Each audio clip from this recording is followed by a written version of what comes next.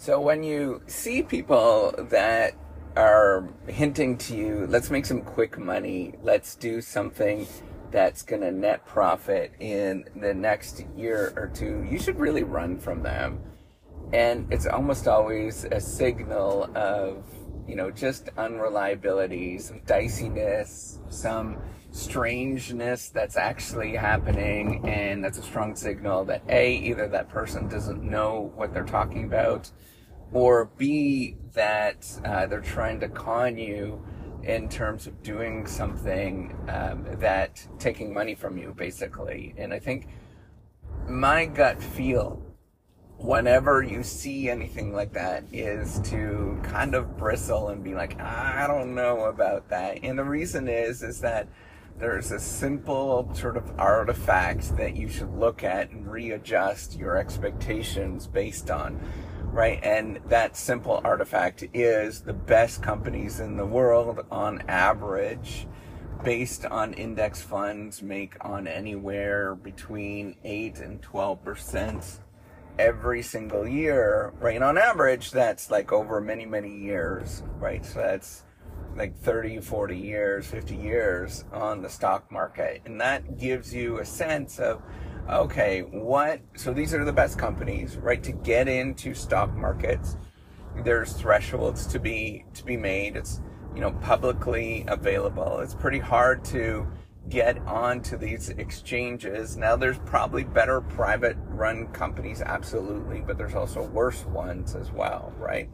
And we have to sort of think about that. Like, how do we adjust what we're thinking about, given that the best companies in the world make 10% per year? So what does that mean, right? So that means a realistic expectation for next year for you is to assume any project is going to make, so if you put in $1, a realistic expectation should be that you're going to get $1.10 back, right? Like that seems, so if you're putting in $10,000, you should get $11,000 back. Now, that is based on the best companies out there. So your expectation generally on something that's not proven, or, maybe if it's like a Subway or something like that, that that is very well proven and the sort of everything is understood, then that's probably your expectation is going to be somewhere around there. Now, if it's completely new, you've never heard of this thing, it seems like some money-making scheme, you would probably expect to make less than that, right? Like, probably you're going to make, probably 60 cents for every dollar that you invest. So you put in $1, you're going to get 60 cents back, and that's it. And it kind of gives you a realistic expectation for the future if you start thinking about that. So in 2 years, right, if you put in $10,000, you should expect $12,000. That's what you like. So you put in 10,000, you get 12. Not 12 as in like profit, but 12, that's $10,000 plus an extra $2,000 back. Right? And that is pretty reasonable expectations of where you should sort of see things going. And if anybody says it differently, right? Like, if you invest in these houses over the next 5 years, you're going to make, $100,000. You put in $10,000, you make $100,000. That is dicey. That makes me nervous. I'm always like, really? Is it? And generally it's not, right? And if you do, right, if that does happen, you're exceptionally lucky for that to happen. On average, you should be thinking about on average, right? Like, what does it mean on average? What's going to happen? And that's why I almost default always to index funds and mutual funds all the time.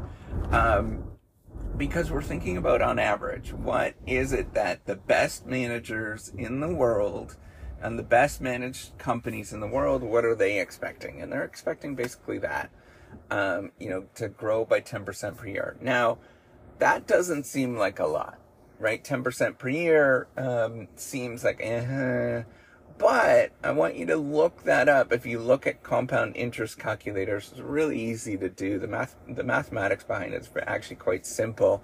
but it requires a little bit of understanding.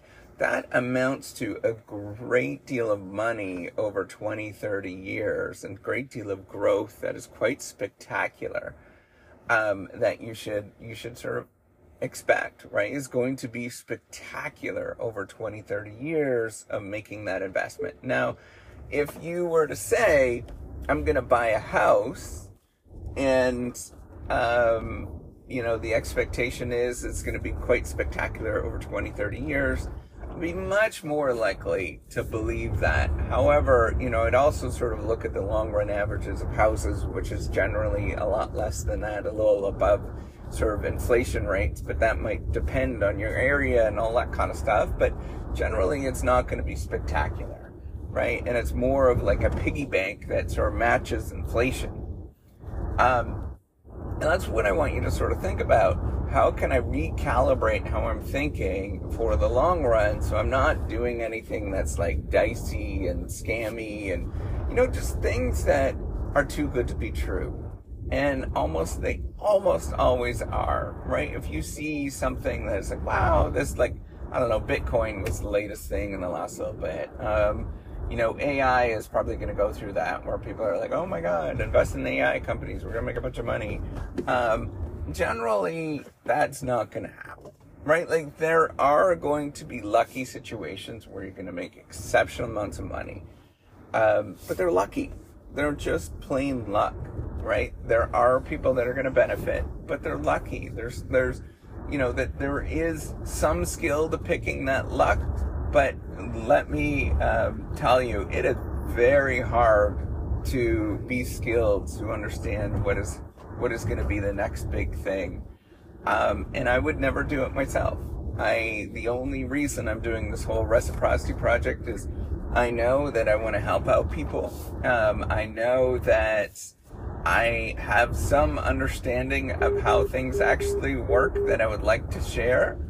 And I know the other thing is I look at the growth of the internet. It's been occurring for a long time. It's actually quite spectacular how much the internet is growing and what I expect it to grow. And that's long run average. I started eventually thinking about this. It's like, why am I not investing in this in terms of my own personal effort? So the thing is I'm not expecting it to make a whole great deal of money in the short term anyways, right? And it's not been that way, right? My expectation initially was like, that might be the way. But man, I'm proven again that these law of the long run averages, it comes back and bites you, right? It's always that case. So I want you to think about these long run averages are really, really important.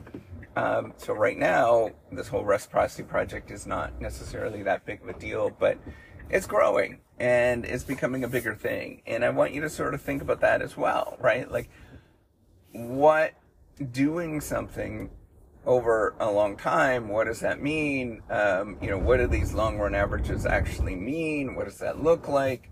There's a lot to sort of say about that. There's lots to think about with that. And you have to default to, okay, my expectation for next year, I've invested $1,000. I'm going to expect to make above that $1,000. I'm going to expect to make $100, and that is pretty reasonable above that $1,000 to expect that. Now, with something that's unproven, right, and most things are unproven, like that would be if you're investing in Subway or you're investing in Walmart, for example. I'd probably expect that. But if you're investing in something unproven that hasn't been around, somebody's making crap up, like all of that, you're lucky to get your money back, right? Or a fraction of what you've actually invested in. So you're lucky to so you put in $1,000 and you only get $250 back.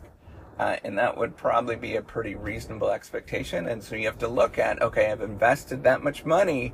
How do I reconcile that? And that's where you have to think about, hey, this is maybe just charity work. This is something I believe in, lots of those different things. I'm going to be a sucker here. I realize that, but I know that this is important. All right, take care and have a wonderful day. Bye.